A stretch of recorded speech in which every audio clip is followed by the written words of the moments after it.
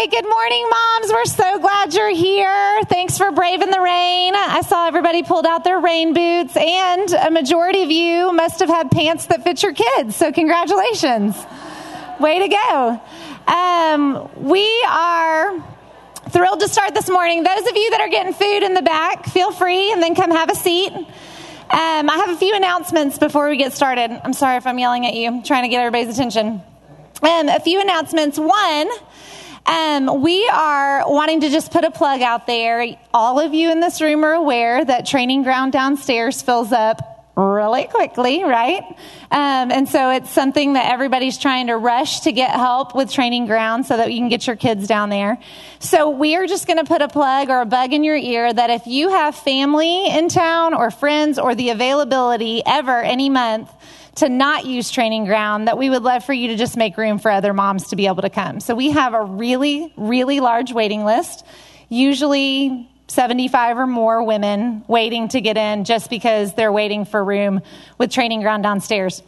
I know that seems strange, but because we only meet once a month, that's one Friday a month, and it's hard to get childcare workers to come and to be used downstairs in that way because it's not consistent work, if that makes sense. And so it isn't for a lack of trying, it's just for a lack of people to be able to come and help down there and serve our kids really well. And of course, we want the very best for your kiddos. So if it ever comes up, if you're like, oh, my mother-in-law is going to be in town, or my mom's here, or my friend Susie's coming over, and so I don't need to sign up for training ground that month, then that would just be really helpful. You'd be helping the ministry a lot. So I just want to make y'all aware of that. Let's see what other announcements we have. Don't forget to follow us on Instagram. Martha's doing a great job at keeping you guys updated on things that are coming up and just ways to encourage you, or extra things that you might want to know about as a mom, things that go on at Watermark that might be a blessing to you and helpful there. Hands and Feet had a handout at the door, so make sure you picked that up and that you're aware of how you can get your kids serving at this young age, because I think that's important and a lot of times really, really fun. The last announcement that I have is that Parenting Conversations is coming up on October 24th here at the end of the month. And I want to put a plug in for that because the last one was really good and it had great attendance. And I think that this is something you guys would really enjoy. This conversation is on worry and anxiety and how to talk to your kids about that. And I think that is a big topic right now, especially for me with the age that my kids are at. And so if you can get some wise wisdom, some good wisdom in that area as your kids are young, then it could be really helpful. So put that on your calendar for October 24th. Speaking of wise wisdom, we always have our mentor moms in the room with us, and I know we introduced them at the beginning of the year. Elizabeth Tamlin is going to join us this morning and give you your mentor mom moment for the day, and it actually has to do with what the Parenting Conversations is about, so it's a good segue. Thanks. Hi, I'm Elizabeth, and it is funny that conversation is going to be on anxiety and worry, because what I'm going to share with you is on that today, because recently I've heard a couple of great speakers. So just a couple of quick points. And I would just ask you, first of all, are you a worrier? Or did you become a worrier when you had a child? Because I know for me, when I was pregnant, I thought, once this baby's here, then I won't have anything to worry about once he gets here safe, right? And then it went to, when should I feed him this and when should I feed him that and how should I feed him and how should he sleep? And the bar's too wide because it was a hand-me-down from my sister and on their crib. Who's a trustworthy babysitter, and are they doing okay in the nursery right now? And what school should I take this precious little child the Lord has entrusted me to? Where should he go? And then later on, it's like, did they get to their destination? And are they driving? And who should they marry? And what about college? And so we need to get a grasp on this, because I think it could never end if we don't get some tools in our toolbox for that. So I'm a number 6. And so that is the core fear is anxiety. And I have definitely had that my whole life, but because of Jesus, because I know him and he's given me tools, I don't have to be ruled by that. And so lately, these two speakers, the first one was, I heard that you have permission to worry about these 3 things. The things that God is not in control of, the things that God does not care about, and the things that are too big for God. And so really, if you think about that pretty much rules out everything. So I want you to close your eyes just for a second.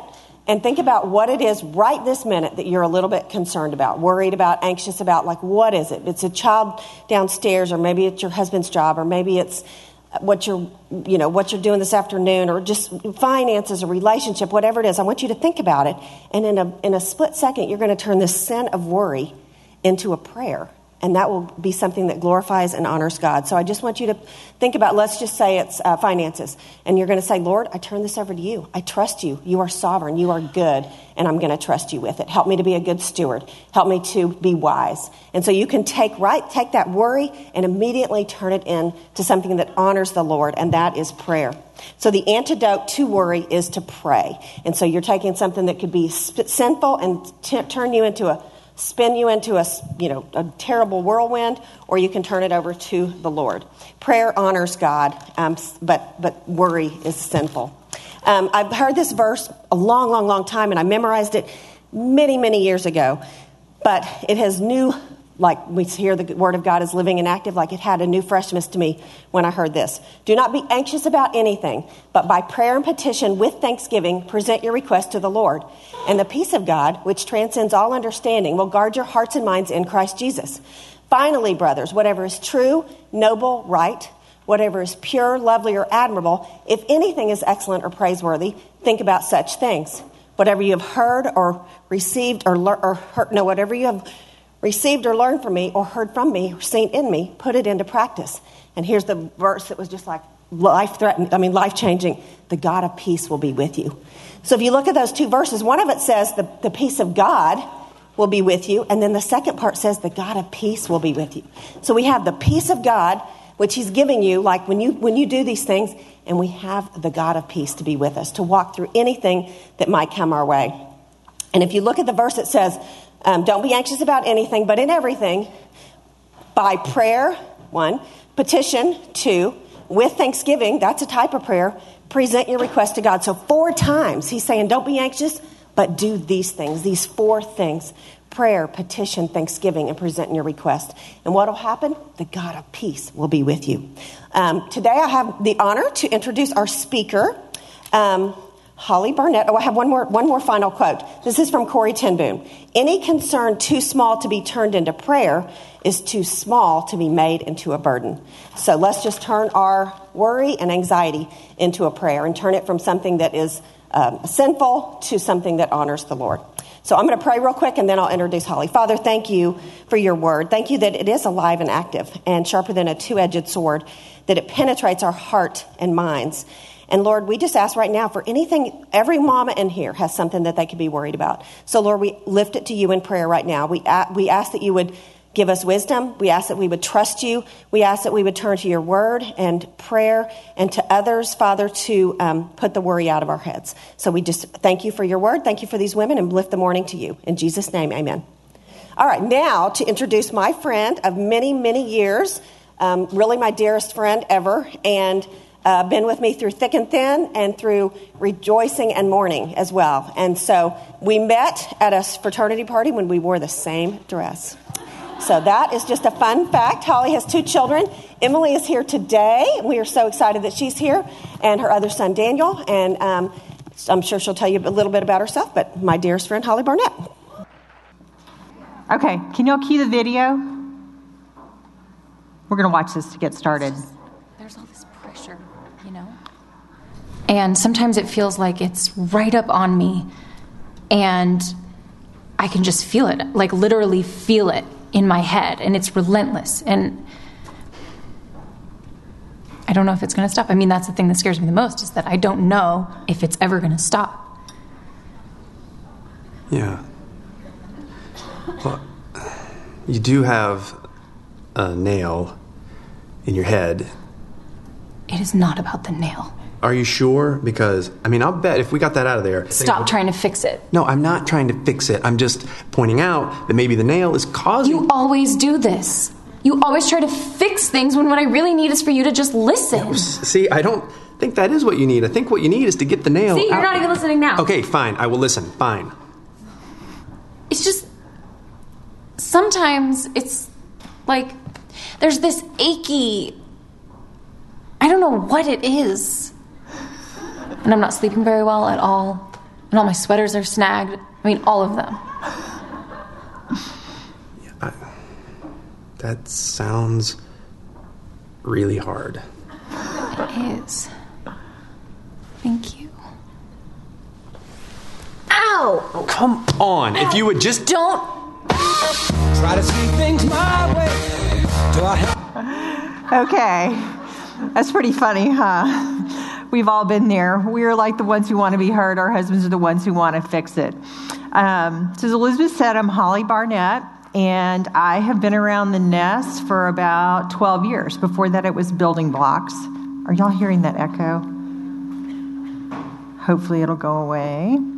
All right. Let me put up the picture of my family, because this is my family. That's my daughter, Emily. She's in the back, and that was when she got married in June this year. That's my husband, David, at the end. We've been married for 30 years. And then Emily is married to Benson Moore. So if any of y'all know Doug and Jill Moore from around Watermark, that's their son. And then on the end is my son, Daniel. Let's see, Daniel's 22. He's at Baylor getting his master's in accounting. And he has a job. He's going to graduate in December. He has a job when he finishes with PwC in audit here in Dallas. So yay for gainful employment and no more college tuition. And then Emily and Benson are in Fort Rucker, Alabama. He's in the Army, and he is training to be a helicopter pilot. And Emily is in the process of getting her master's in counseling. So they're busy. And Benson is actually right now on a 3-week survival school training. They prepare the helicopter pilots in the event you were to be captured to endure that. So it's 3 weeks, no communication. So bonus for us, Emily decided to come home rather than stay on the Army base all by herself. So that's why she's here. So that's my family. And today what we're going to talk about is marriage, and the title is Consider Our Differences.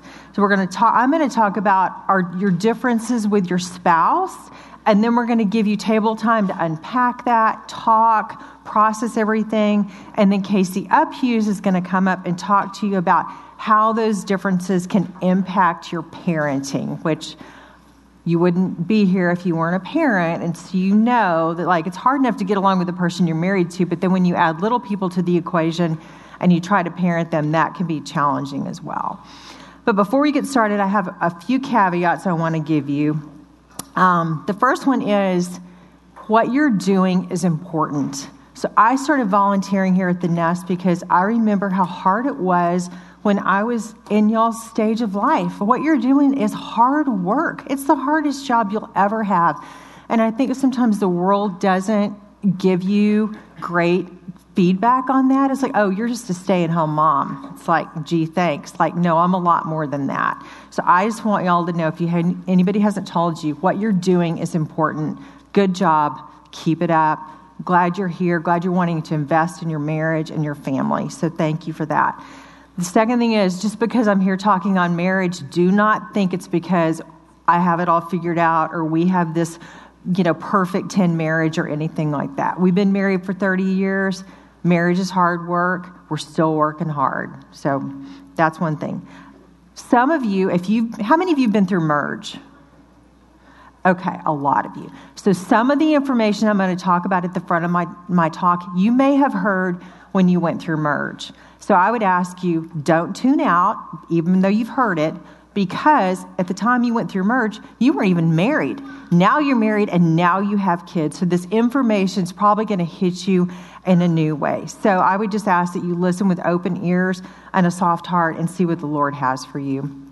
And the final thing before we get started is, when you hear the word differences, don't think bad, just think different. Differences don't have to be bad. They can just be different. I'm going to show y'all a few slides before we get started just to highlight the differences between men and women. Relate to that. That's about what happens in my house. All right, let's look at the next one.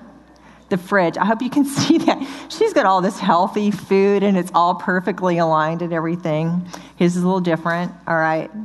The shower. Is that true? They'll just use whatever's in there. They don't really care. And we have all these products. All right, packing. I thought this was great. Especially if you're trying to pack for your family. you're like exhausted before you've even left the house. And he's just like, okay, that's it. All right, the next one, telling a story. We have lots of words. I'm sure y'all know that by now. We have way more words than they do. All right.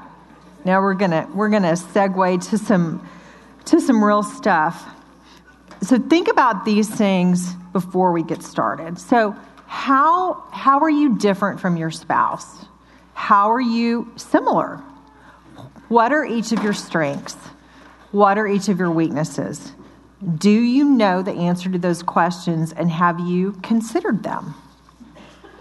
Let's talk first about one huge difference that can probably impact your marriage the most, and that is if you're married to a non-believing spouse.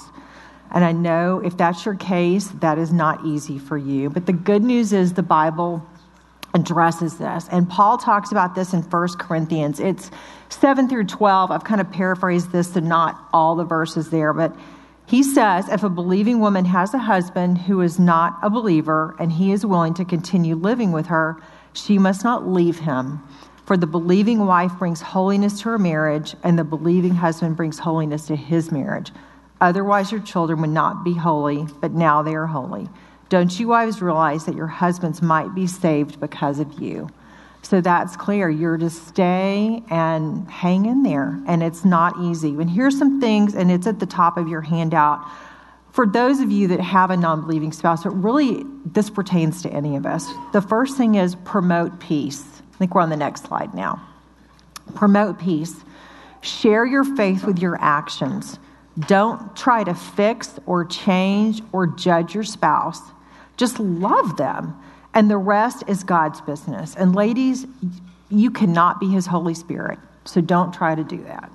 And then 4, pray and remember that God loves you and he loves your spouse too. It's good words for all of us. All right, now what we're going to do now, we're going to spend the first part of this talking about differences that can impact your marriage. These are basically things for you to think about, tools for you to use that you can try to drill down on why do we have a conflict or what's different or to help you understand your spouse better. And so the first one we're going to talk about is family of origin, how you were brought up, what your household was like. And this, I'm not trying to just sit here and talk about myself, but I think in order for you to think about how you grew up and things, I'm going to share how David and I grew up, and then you can think about this, how it applies to your house. Okay, so David grew up in an all-American family, loving mom and dad, big extended family, and they had a pretty comfortable lifestyle. They weren't wealthy, but they weren't poor. They were just like, pretty, I would say, comfortable. I was raised by a single mom. I'm an only child. My mom was an only child with a really small family. And my dad was killed when I was a baby in the military. And we basically lived on VA benefits and Social Security. My mom did a little bit of stuff. So my upbringing was pretty basic. And how this kind of impacts our family. So David's mom, and she would disagree with this if she heard this, she doesn't cook. She never really cooked. So he never grew up with a home-cooked meal. If he wanted a home-cooked meal, he went to his grandmother's house or he went to his best friend's house for dinner. They went to Furr's Cafeteria in Lubbock every night for dinner. They would meet, he finished soccer practice and his sister finished cheer and dad would come from work, and they ate at Furr's every night. So for me, we really couldn't afford to go out to eat. We went to El Phoenix on Wednesday nights. And back then, ladies, enchilada dinners were 99 cents. 99 cents. So that was our eat out. I mean, that was it. It was so totally different in how we were raised. So when we got married, he said, it's really important for me that our kids know that food comes from the kitchen. It doesn't come from the restaurant. And so I'm like, okay. And I think Emily can attest to this. My kids now know that food comes from the kitchen because I cooked a lot and we ate at home a lot. And going out wasn't the norm. It was, it was a treat. And that's not because doing that is better or whatever. It's because how his family of origin, that made an impact on him, and then that carried over to our marriage. So I hope that makes you think about, wow, I never really thought about why my husband's that way or why these things are important to me, but how you were raised makes a big difference. The next point we're going to talk about is life history. And what I mean by that is like things that happened to you, like before you got married, that really impact you now and how you think about things and what's important to you. So for David, he had a chronic illness as a child that kept him from walking for 3 years. He had to be on a crutch for 3 years. So imagine you have a 7-year-old little boy who can't walk without a crutch for 3 full years. So that was him. That made him want to become a doctor. He spent a lot of time in doctor's offices. He really wanted to help people. So that's what he did. He had an aunt and uncle who had some bad financial decisions, and he saw them lose everything, and he helped them the day they had to move out of their house. And that really impacted him because he's like, wow, like poor financial decisions don't lead to good things happening to your family. So as a result of that, it's very practical, very frugal. He's a neurosurgeon. Chrissy Billman's one of his patients in here. I have permission from her to say that. He had his training to be a neurosurgeon is grueling. It was 7 years. It was long. And one of the things that results out of that is like, I told Chrissy this, for the first part of our marriage, like anytime I'm like, oh, I have this problem or this hurts or whatever. And he's like, basically, he didn't say like, well, you don't have a brain tumor. I don't have any sympathy for you. But basically that was the gist of it is like, you really don't have any problems. I have people at the hospital with real problems.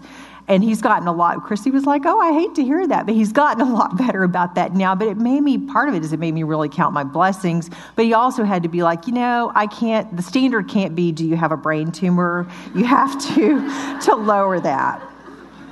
Okay, so we're back to the family origins actually, no, we're not. We're not on family origins. We are on life history. So I mentioned my dad died when I was very young. My mom raised me by herself.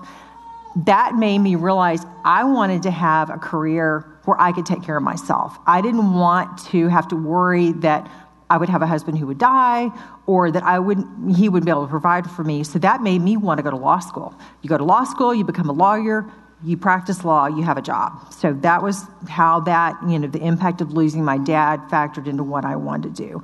I didn't have any model of marriage. Like for those of you that were raised in a family by just one parent, like you didn't really see marriage interacted. And so I don't know, I guess it was better than having a bad role model of marriage, but I didn't have any reference point for that at all. I was raised by my mom who had lost her husband. She was very overprotective, very cautious. Like someone else had to teach me how to ride a bike. I didn't get, things you think like rough and tumble, like dads play different with kids than moms do. Y'all know that when your husbands come home like at 8:00 and they get the kids all riled up before bed.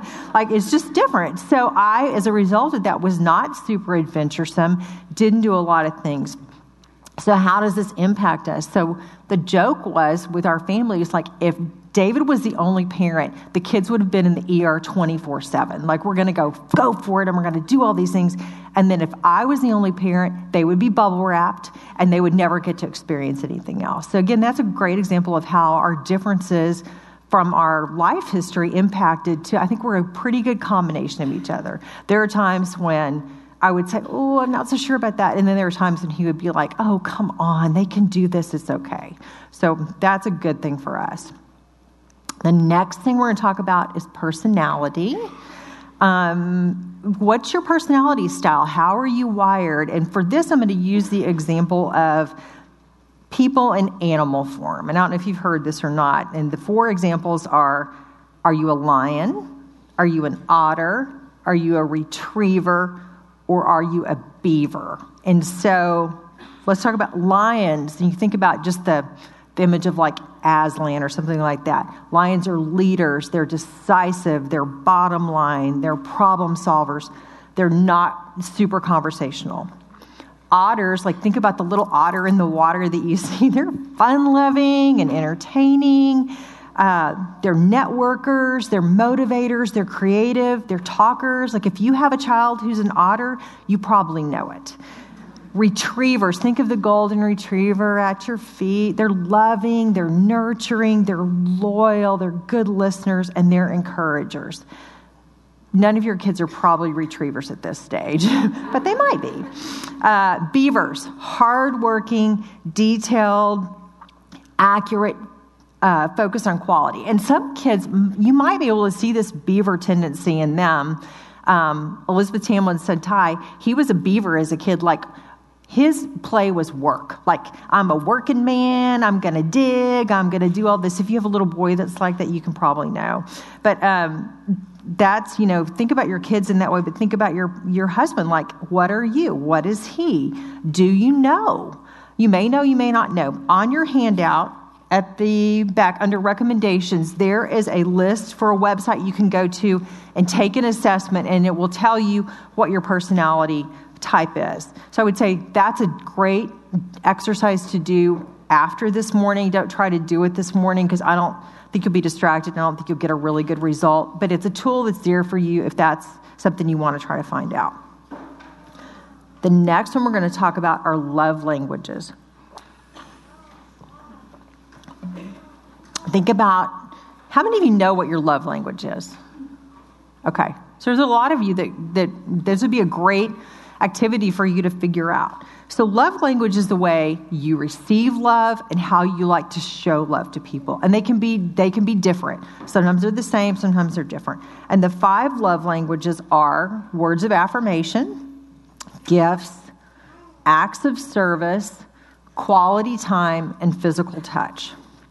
So words of affirmation would be, thank you so much for working hard for our family. Thank you for being such a great provider. And then for him, it would be, thank you so much for the awesome dinner you prepared, or thank you so much for the way you love our kids. Just like words that just encourage you. Gifts, right? That's kind of a hard one. Like, who doesn't love a gift? We all want a gift. But don't think about this in terms of like a box from Tiffany's. Think about that as it could be the gift of time. It could be a non-material thing. It could be a little note from your child if you have them old enough for them to make you a little note or draw something, or pick a dandelion on a walk. I mean, that's a gift too. So is that your love language? Is that how you show love to other people? Acts of service. And in y'all's stage of life, who doesn't love a good act of service? I mean, that I'm an act of service. I like to give and receive that way. So that fills my tank. So you probably heard the saying that foreplay starts in the kitchen.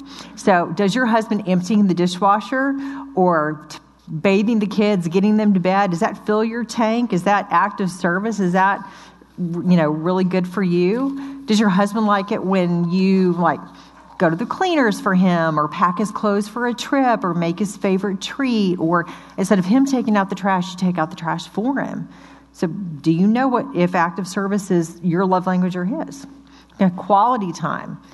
Just uninterrupted time with your spouse, with no phone, no computer, just being able to connect. And I know that's super hard in y'all's stage of life. Like, you're probably thinking almost impossible.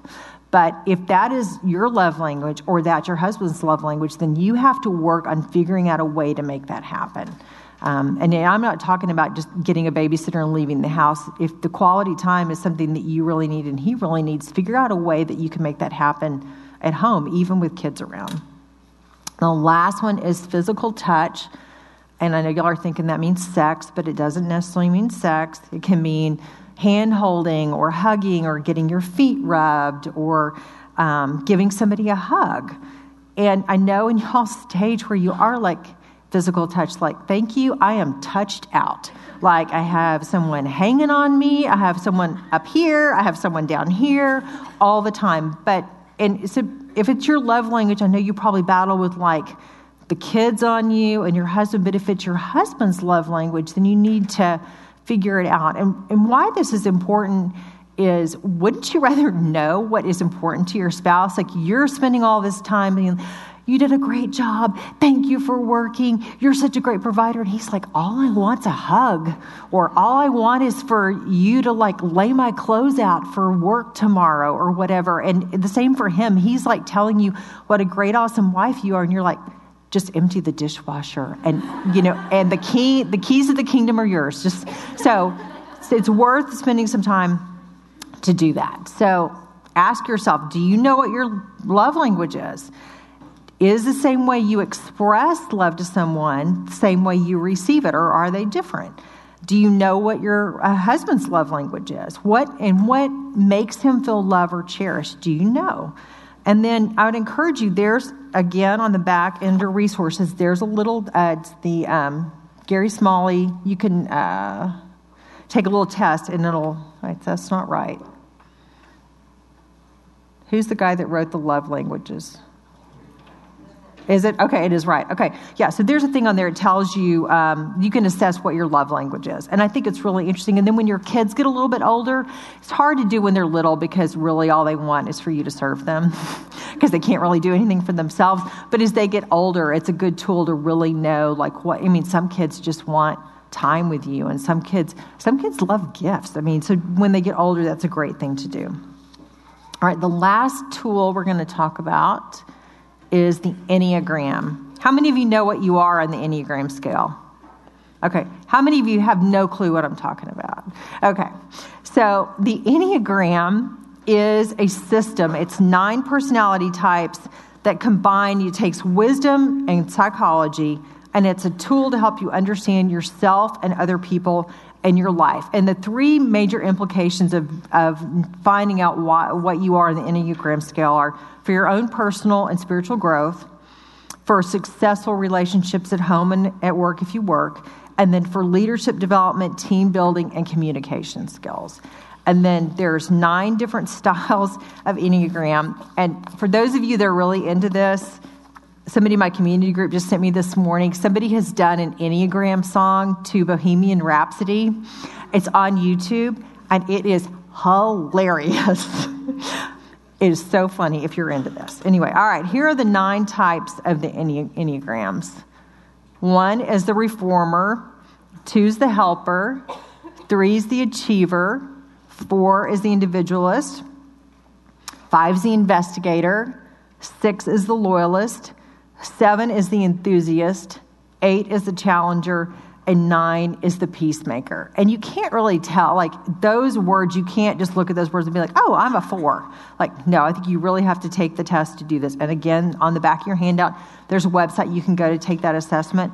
And I'll tell you, some of the questions are a little wonky. So when you're reading this, you're like, this is bizarre. Like, what is this going to do? But it actually, at the end, when you get your results, you're like, oh my goodness. Like, I never thought of myself that way. Like, it tells you what your strengths are, what your weaknesses are. And then when you have your spouse do it too, then it really helps you understand them better. And there's a book, and it's on your resource list too, called The Road Back to You. And that really unpacks more about how those different personality styles are. So I would encourage you, if you have time, to look at that. But again, now we're going to kind of segue to a different area. But all those things I've talked about, they're just tools to help you understand how you're different, how, possibly how this can lead to conflict, or how you better need to understand each other.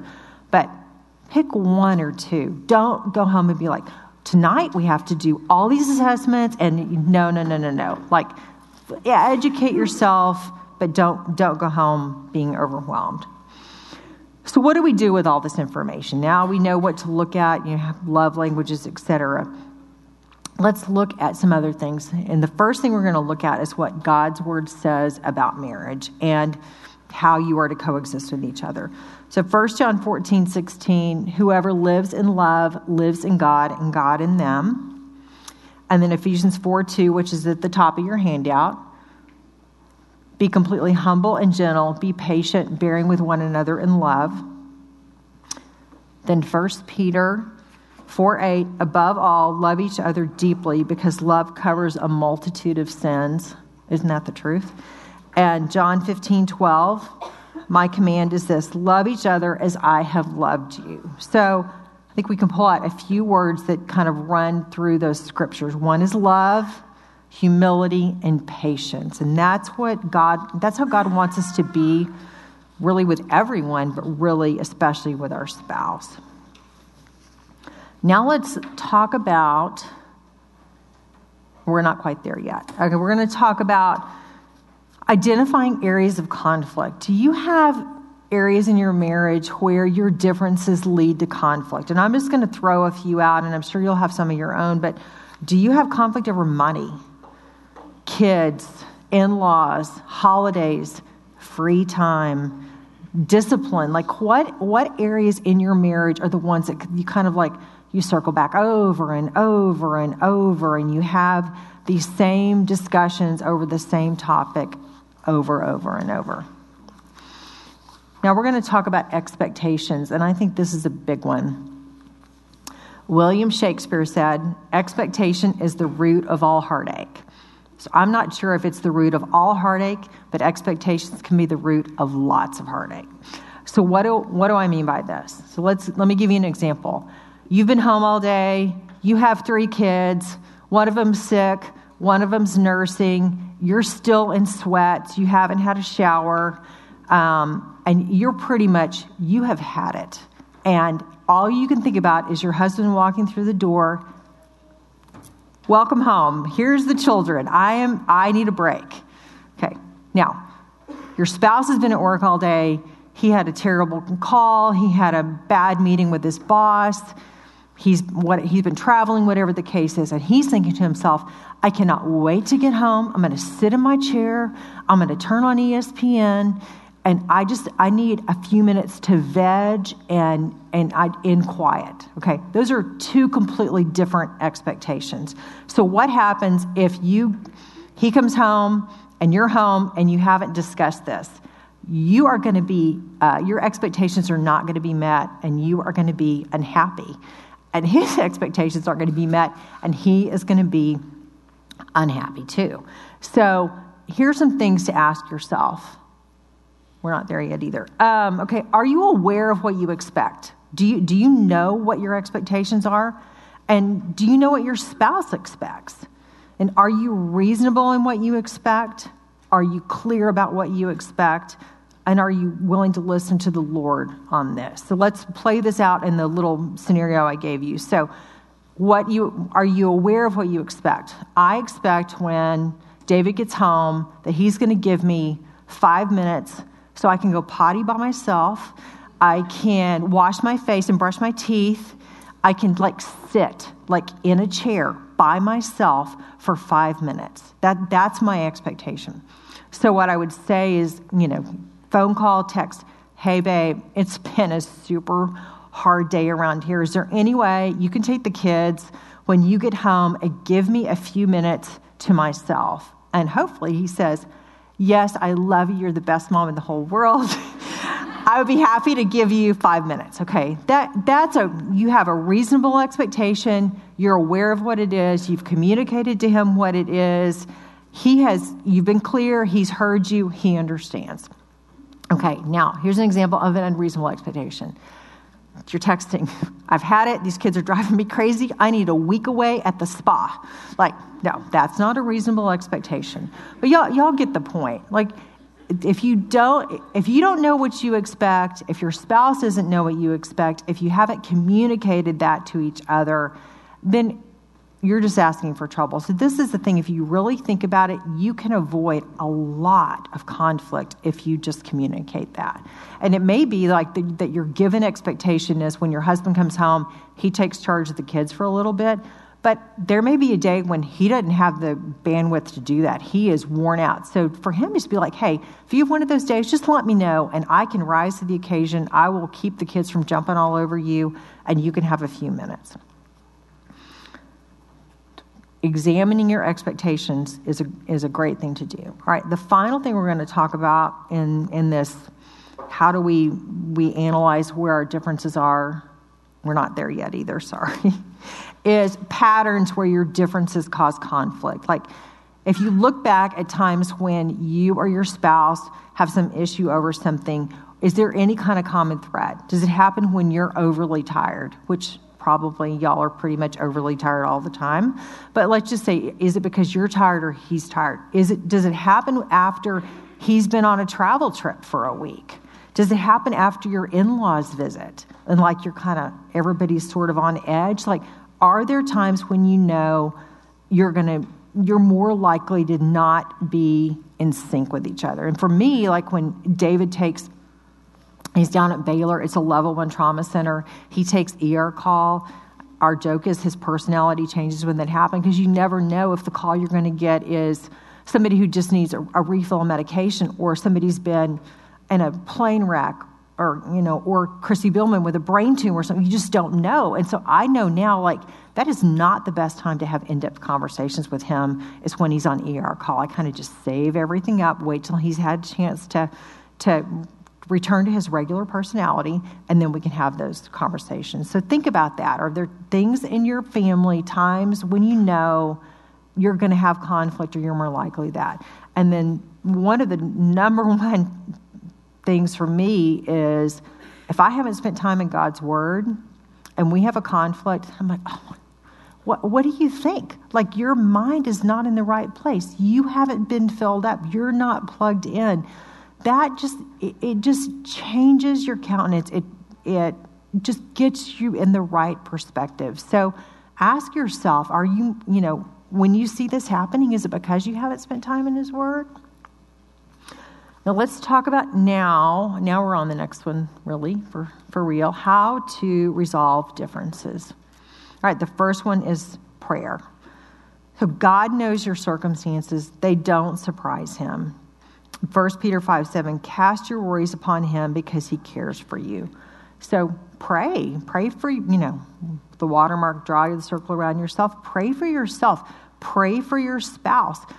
Pray for your marriage. Pray together. Let the Holy Spirit work through you. Second one, spend time in God's Word. We've talked about this. One of my favorite things to do, if you have Bible Gateway, you can get the app on your phone. There's a little speaker icon, and you can let it read to you. So it will actually read scripture to you. And the journey, if any of you are enjoying the journey, the same little speaker icon is on that. So you can let it read to you while you're doing dishes or folding laundry or nursing a baby. You don't have to actually be there either, reading it off your phone or in a Bible. It can read to you. But if you're having a hard time, if you're struggling with how to spend time in God's Word, you've got amazingly smart, sharp ladies at your table. Spend some time when you have table time saying, hey, how do you spend time in God's Word? What do you do? Ask them, or ask, Elizabeth or myself, like, what do you do to help you get that in your life? And then the final point is share. So share what you've learned today. Go home, take one assessment or learn something new, and then share that with your spouse. Like, hey, I just finally figured out that my love language is acts of service. So, instead of you buying me flowers every week, which you're like, he doesn't buy me flowers every week, but instead of you giving me a gift, I would rather you just empty the dishwasher for me, and then be like, I'd love to know what your love language is. Like, or do you know, or can we take this assessment? And then if you're still having struggles and your differences are you're not making headway, share your struggles with your community group if you have one. And if you don't have a community group, find a trusted, believing friend to share with. And I emphasize believing. Like, if you go to a friend who's not a believer, her compass isn't the same as yours, she's probably, not going to point you to Christ and to truth. So be careful who you share with, but it's important to share and let other people know, what, if you have an area, what it is. All right, I'm going to wrap up, but I want y'all to know, marriage is hard. Like, we are all different. We were uniquely made. We're different from our spouses, but that doesn't mean it's bad that we have differences. We're two sinners living in the same house. And then if you throw in a bunch of little sinners too, and you're all trying to coexist, it's going to be hard. But like I said at the beginning, marriage is hard work. It's like if somebody told you marriage was easy, you should go back to them and tell them not to tell other people that, because it's just not the case. But be encouraged. God made you. He made your spouse. You can go through these differences, and you can definitely take ground in areas where you have conflict. So now you're going to have some time at your table to discuss some of the things we've covered. And I would say to you, pick 2 or 3 things that you want to think about or work on. Don't leave with 15 things. Please don't go home and tell your husband, I was at the nest today and they told us we have to take all these assessments and we have to put in place all these things. Like, that's not going to go well for you. So we have time now for y'all to have table time. And then Casey is going to come up and talk about how all these differences factor into how you parent, which is fascinating. So thank you so much, ladies.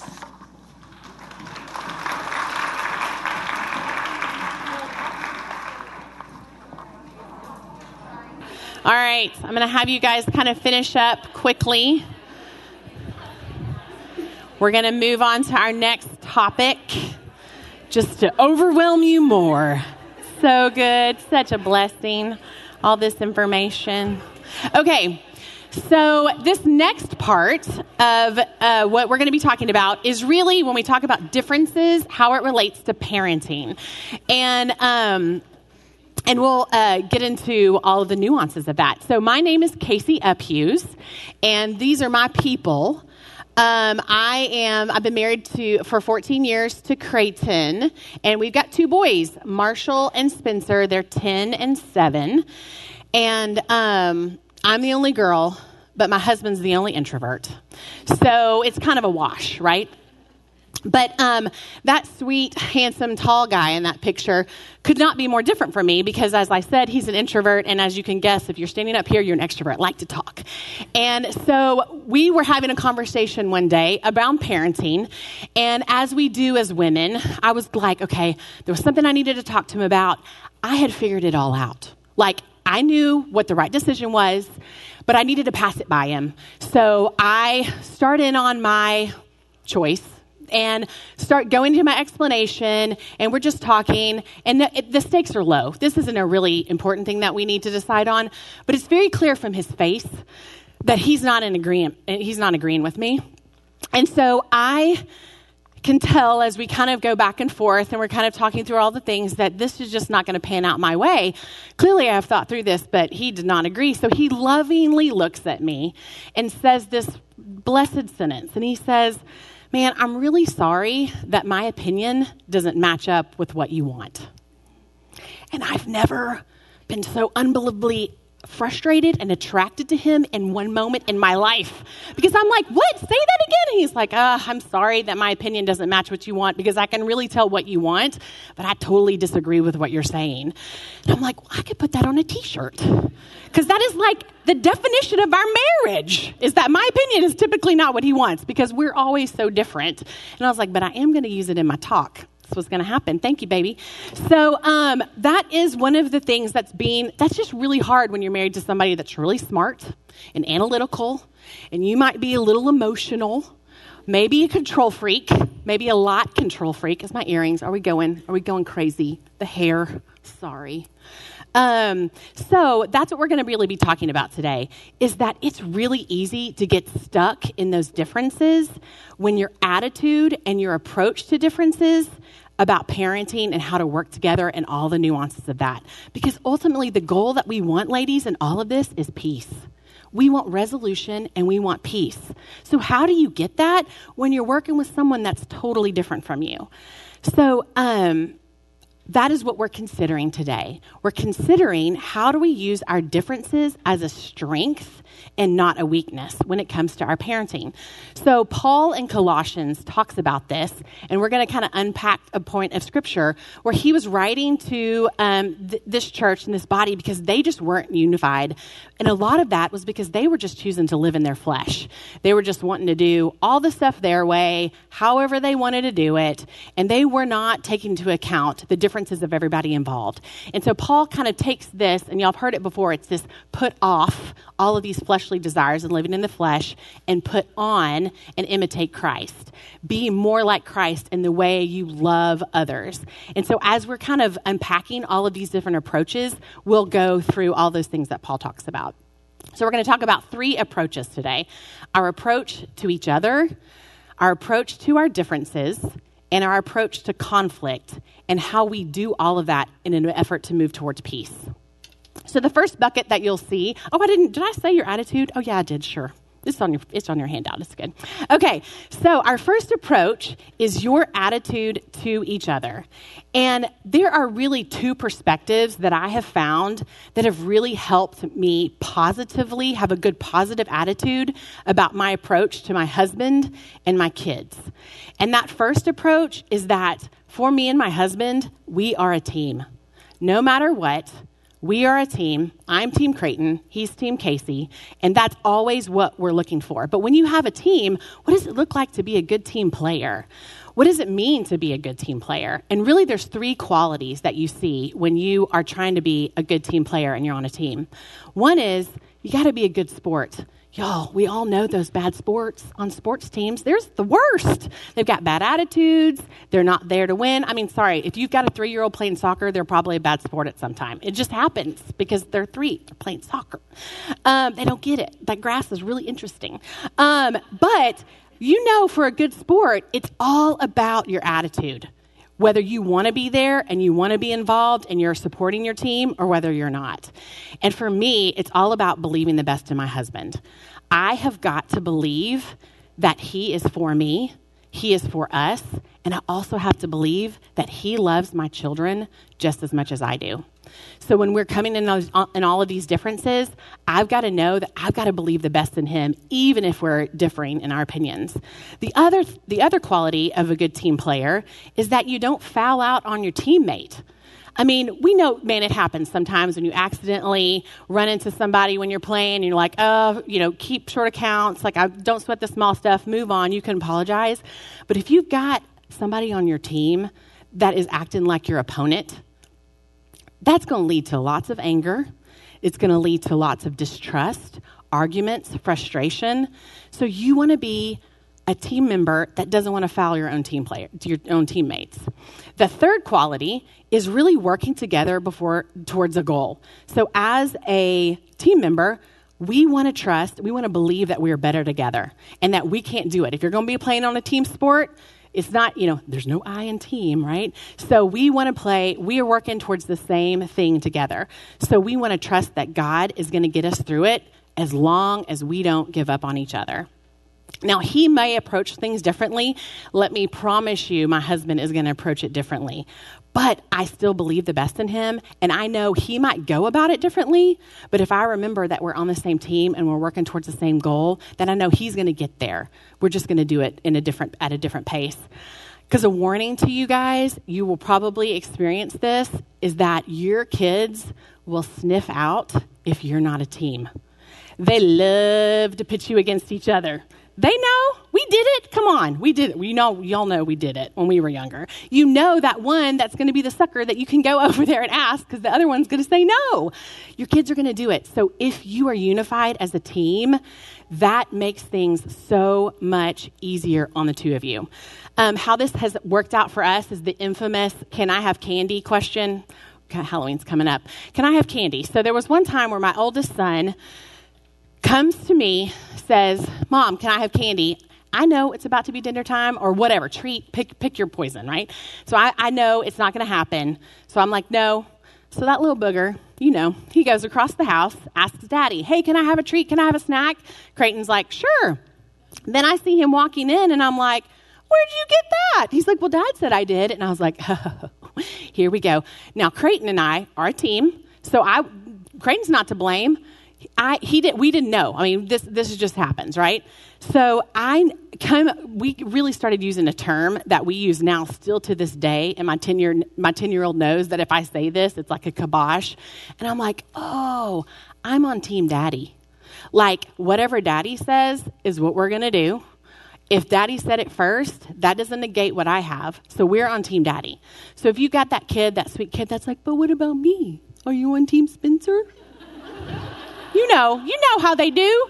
They're going to twist it. You're like, yes, we are on Team Spencer, but I am always on Team Daddy first because we're coaches. You're our players. Come on. Like, don't do that.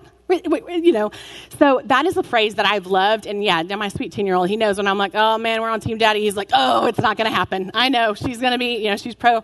That's how it's going to work.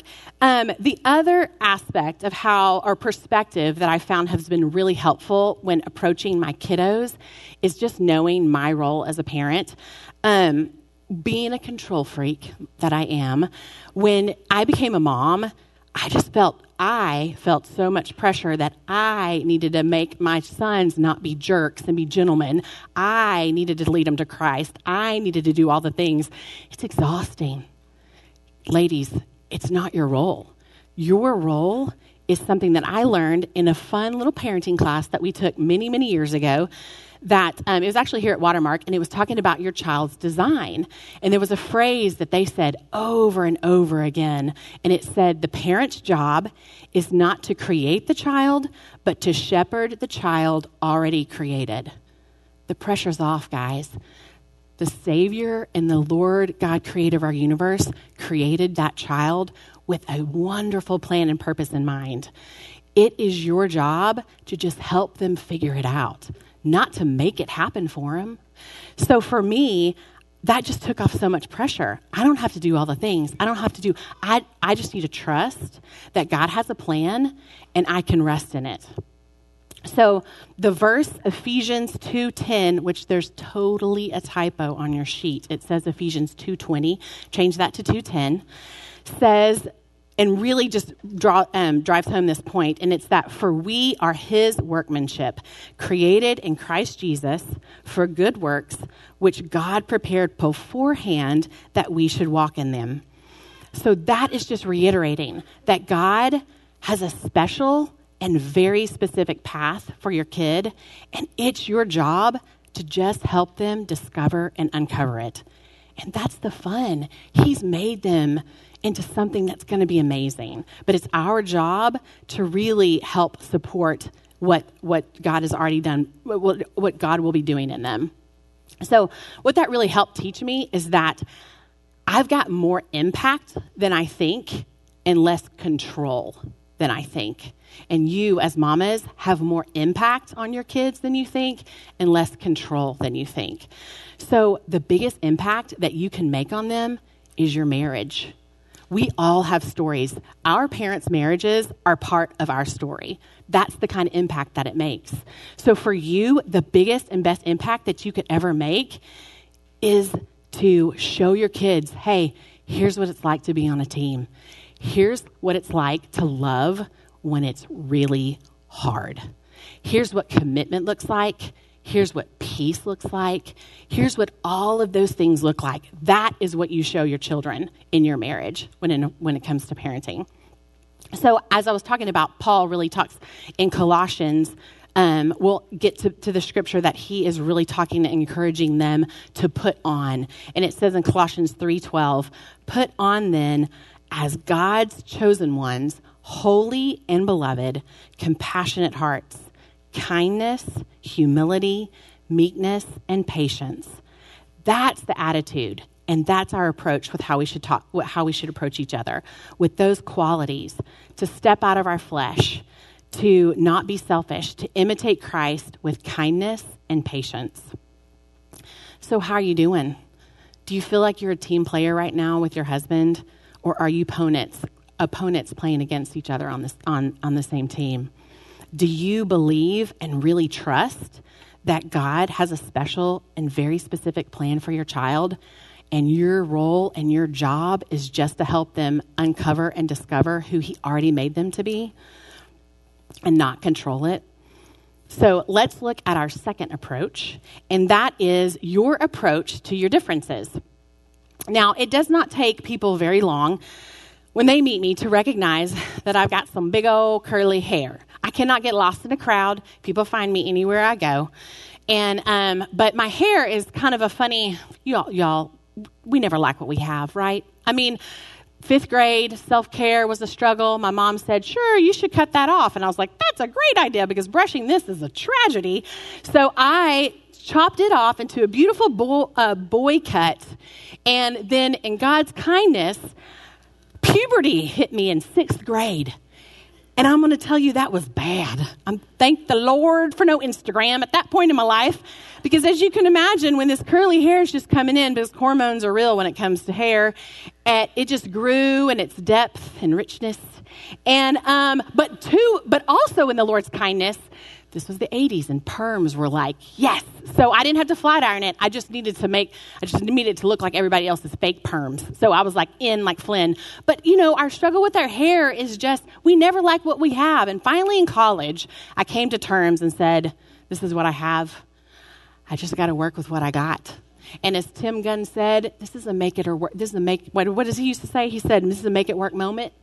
That is oftentimes how we need to change our perspective on our marriage.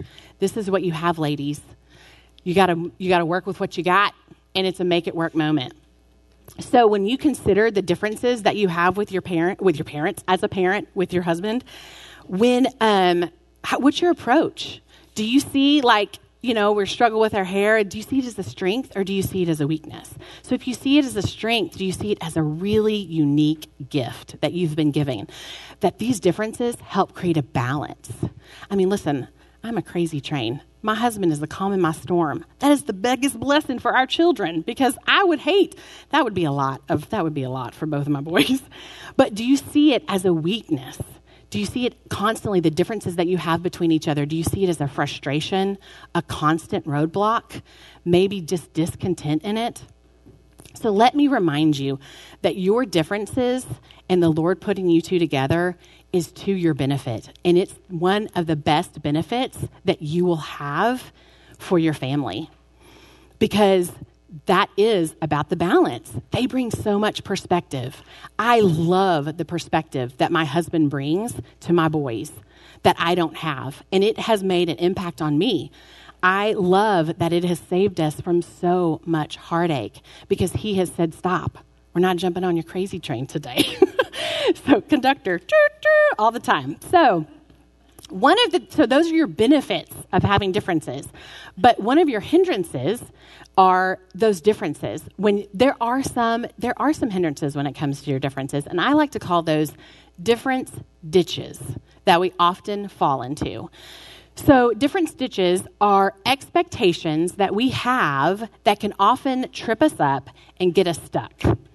But let's think about ditches. They're not all bad. I mean, oftentimes if there's a big ditch, it's because there's something worse on the other side, right? So that ditch is there to keep us safe and to keep us on track. But you need to know that your expectations exist and they really inform your decisions, but they're super personal. And it's really hard when it's so personal to discern if it's normal or maybe a little bit excessive. So Holly actually mentioned a lot of the different ditches that we can fall into, but I'm going to really put them in two different buckets. And the first bucket is upbringing, and that's that family of origin, family history, just how you grew up. Because your upbringing can be a really big ditch because oftentimes it's the lens that you see everything through. And you might think it's what's best because it's what you experienced, but that might not be true. Some ditches, some of the examples for upbringing could be whether you're raised in a believing family, a non-believing family. Maybe you were raised in a believing family, but it wasn't necessarily a healthy believing family. How was your parent and sibling dynamic? How did you relate to your parents? How did you relate as siblings? How did you spend time as a family? What were the communication patterns? Maybe your mom was super controlling, or maybe she was really passive. Maybe your dad was overprotective, or maybe he was disengaged. Maybe there's abuse or alcoholism, loss, or divorce in your family. All of those things can be ditches that you fall into because it's just the lens with what you see. So they can make a huge impact on your parenting because they influence your decisions. So an example for me is that my husband is very different from my dad in the handyman arena. My dad actually worked for a handyman company. He was a tinkerer. He could fix anything. So I married my sweet husband. He is more of a caller than a fixer. And at first, I really shamed him in this, which was super unfair because I'm really glad he did not have high expectations in the kitchen. Because my community group is in the back and they know that is a struggle for me. I am not a good cook. I mean, good grief. So for me, I really just shamed him in the beginning and emasculated him and just made his self-worth feel really crummy because I was like, why can't you fix this? That was a difference ditch that I fell into because God didn't make a mistake. He's just not that way. That's all right. That's not his strength. But I would really hold it against him, which was completely unfair. So another difference ditch that we can really fall into is our personality and maybe our parenting style. So if you're an extrovert or an introvert, maybe you're really lenient or strict. Are you overprotective or a risk taker? Maybe you escalate or withdraw in conflict. Maybe you really prefer to have open communication and talk all the time. Or maybe you're just not a big words person. So Holly mentioned those love languages and the Enneagram and all those tools that are really good to help you figure out who you are and who your husband is. And I cannot recommend those enough. It is so empowering when you can see why you struggle with something in particular. We did one of Your Enneagram Coach little quizzes over the summer or two ago. My husband is a Enneagram 5, and I am a 1. So we figured out a lot of things where he was like, I figured out with 5s, if they don't have anything to say, they don't say it. What? You mean like if you don't have anything to say, you just stop talking? Like, what is that? I just want to fill the noise. But it was so hugely important for me to understand that and not misinterpret it, right? So what that also comes into with him being an Enneagram 5 is that his bucket and his tank getting depleted and empty is a big deal. So when you have kids and extracurricular activities and all of the things after school, that does not bless my husband. Whereas I want to go as an extrovert, that does not support him. So we really had to feel like in learning more about each other and seeing how that was a parenting decision that we had to make was, listen, I need to honor you and your capacity, and it's different from mine, and so we're not going to do as many extracurricular activities. We're not going to go and do all those things because that's just not going to be successful for our family. So the funny thing about that is the first thing that you fell in love with your spouse when you were just in love and no one else was around is probably what drives you crazy right now as a parent, with parenting with him. And isn't that funny? Isn't the Lord so kind in that? So I can remember, like my husband loves it. I can talk at any party, but now I leave him behind. I'm like, hey, I'm gonna.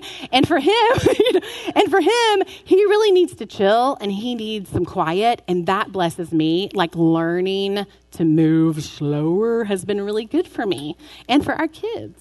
So our upbringing and personality and parenting style are ditches that we can fall into.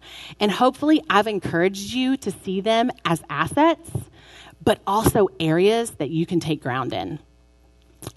Shift that way of thinking. Don't see them necessarily your differences as a threat. Think of them as yours, but they're just different from yours.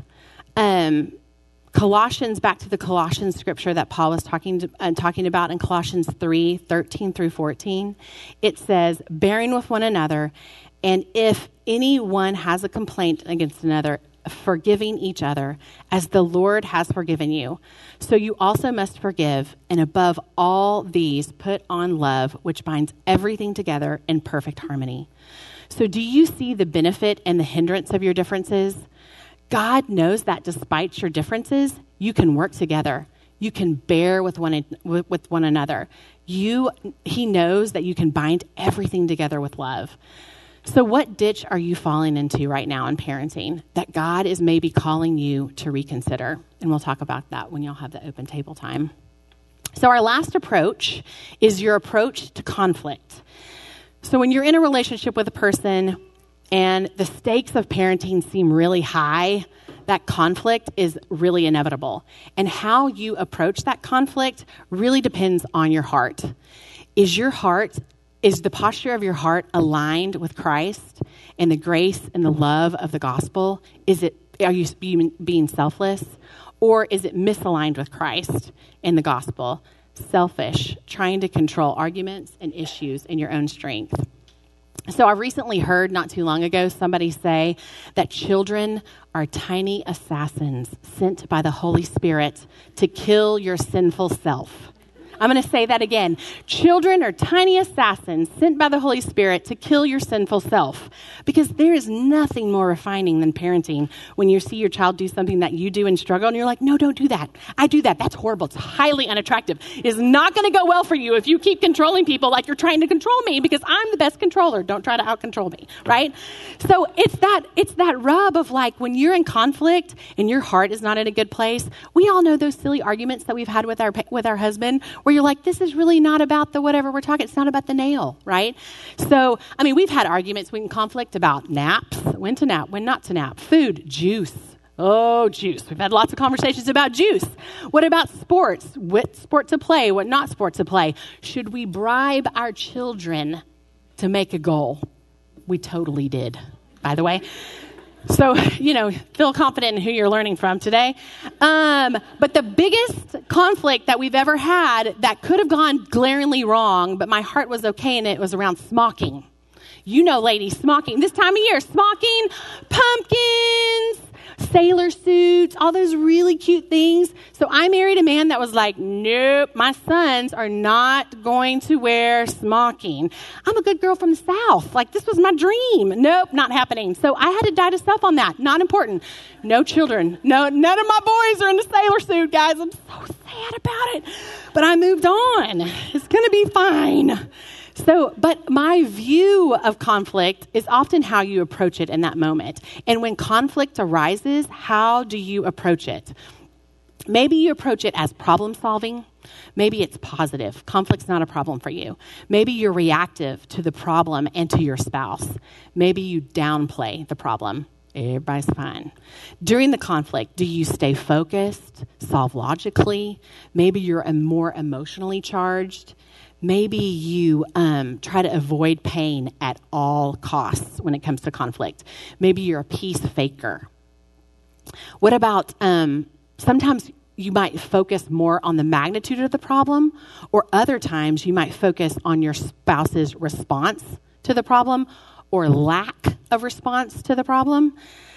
The way my husband and I approach, when we're healthy, the way we both approach conflict, which we actually figured out when we did the Enneagram stuff together, was that we are very focus-driven and we like to solve it logically.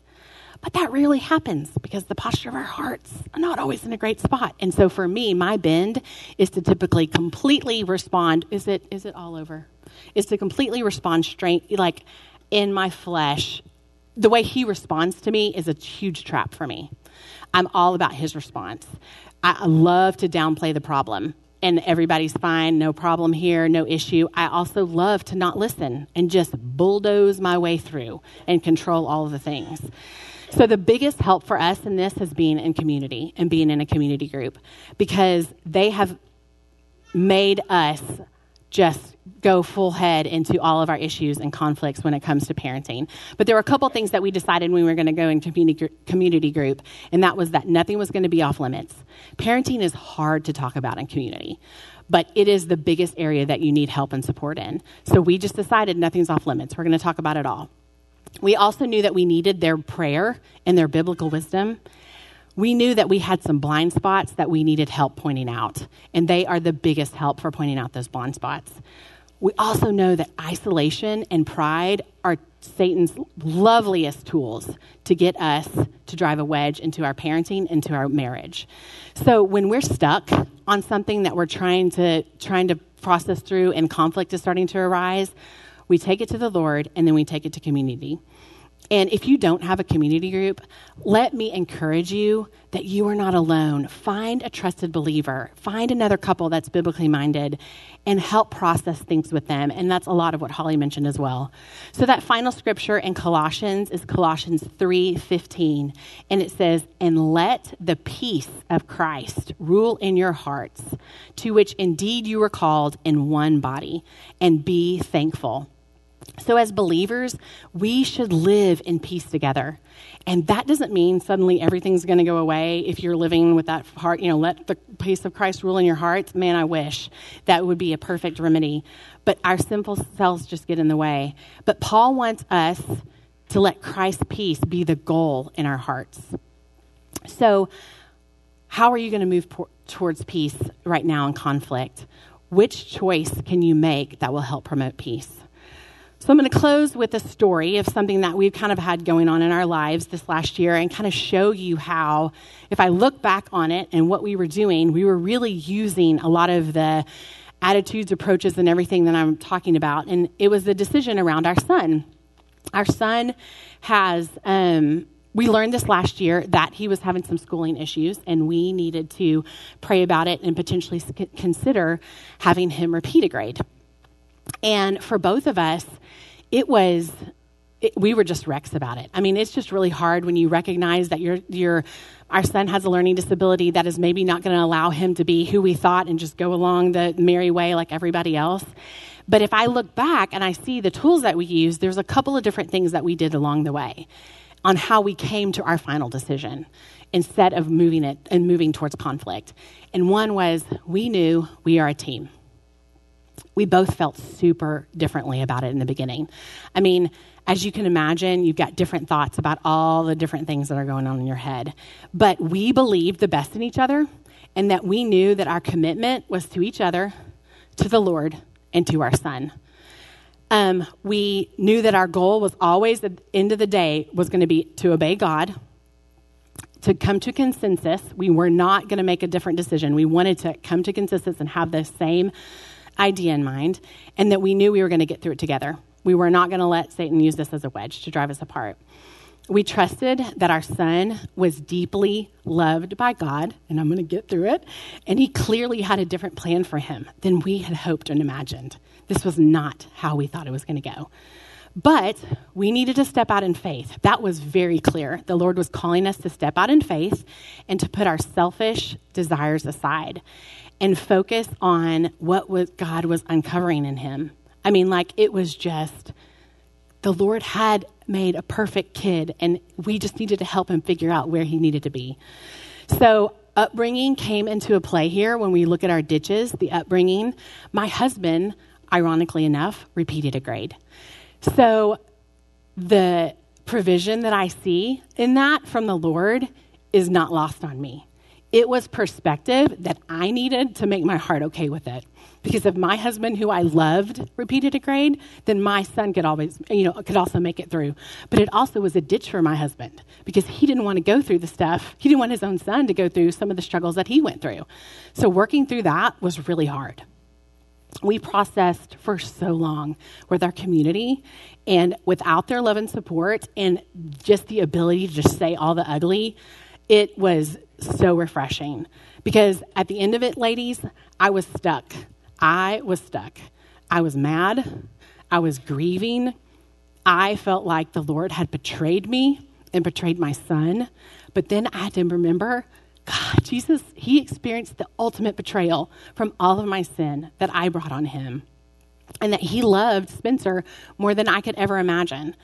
So for me, being reminded that he made me the mom for this moment. Like, he chose me to be with him because he knew this was coming. I'm going to get through it. So how it ended up was that our son did end up repeating, and he is thriving. He's doing great. It's been the best year. But our differences in all of that was to our benefit. The perspective that we both had, the community that we had, everything, our upbringing, the Lord planned it for such a time as this. And so I had to believe at the end of the day, it was what Paul was asking, to let the peace of Christ rule in my heart. So let me encourage y'all with that today. Let me pray for us. Dear Lord, what an opportunity to be a mom. How overwhelming it is, but how much joy it brings. And just the idea, if we trust and believe that not only are we uniquely made and designed, but our kids are uniquely made and designed and created. And there is no error in that. And Lord, I just pray for this time for the women that are just wrestling in their marriages with something that is just a difference that they just can't get over. Lord, that I pray that you would call them to let Christ rule in their mind, in their hearts, and move towards peace. I just thank you for this ministry of just how they always pointing people back to you. And we love you, Jesus, and we just thank you for you. In your name, amen. Thanks, ladies. I've got a couple of questions on here for you to answer. Probably not going to be able to get through them all, but you're going to try.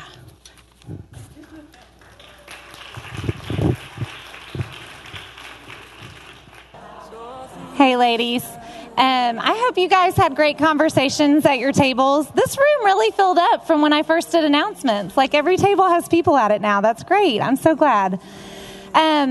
Casey and Holly, thank y'all both very much. Can we clap for them one more time? It is not an easy task to be asked to get up here and talk about marriage. So I really appreciate you guys being vulnerable about your marriages and the things that you guys struggle with and the differences that you have.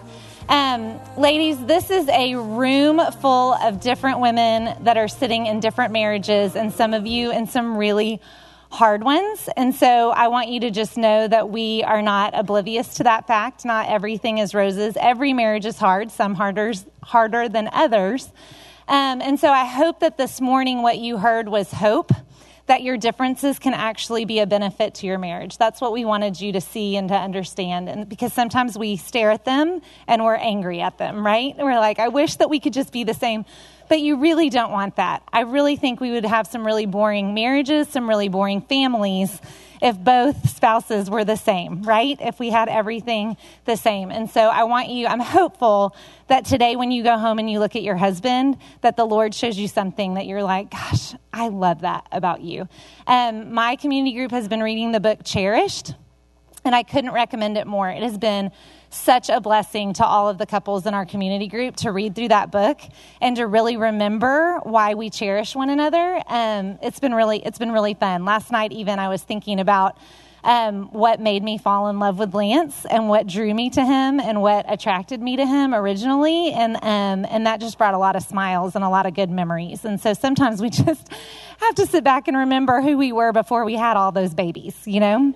And so anyhow, I just want to pray us out of here, and then you guys can say your last little goodbyes and go get your little cherubs. Jesus, thank you so much for today. Thank you for the marriages in this room, Lord, even the ones that are difficult, because we know that you are in them, and we know that you are with us, and that you give us your spirit to love and to honor and to cherish our husbands and the differences that are in our marriages.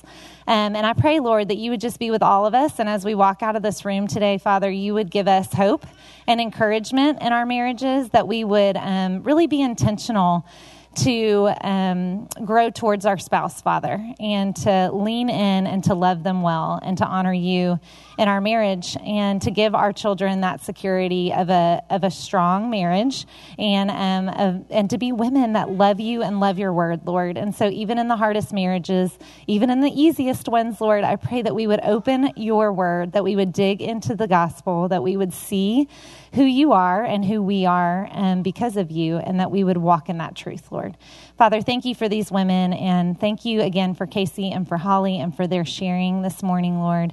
Thank you for the Nest and the way that you're using this ministry to strengthen marriages and families. We love you, and we pray this in your name. Amen.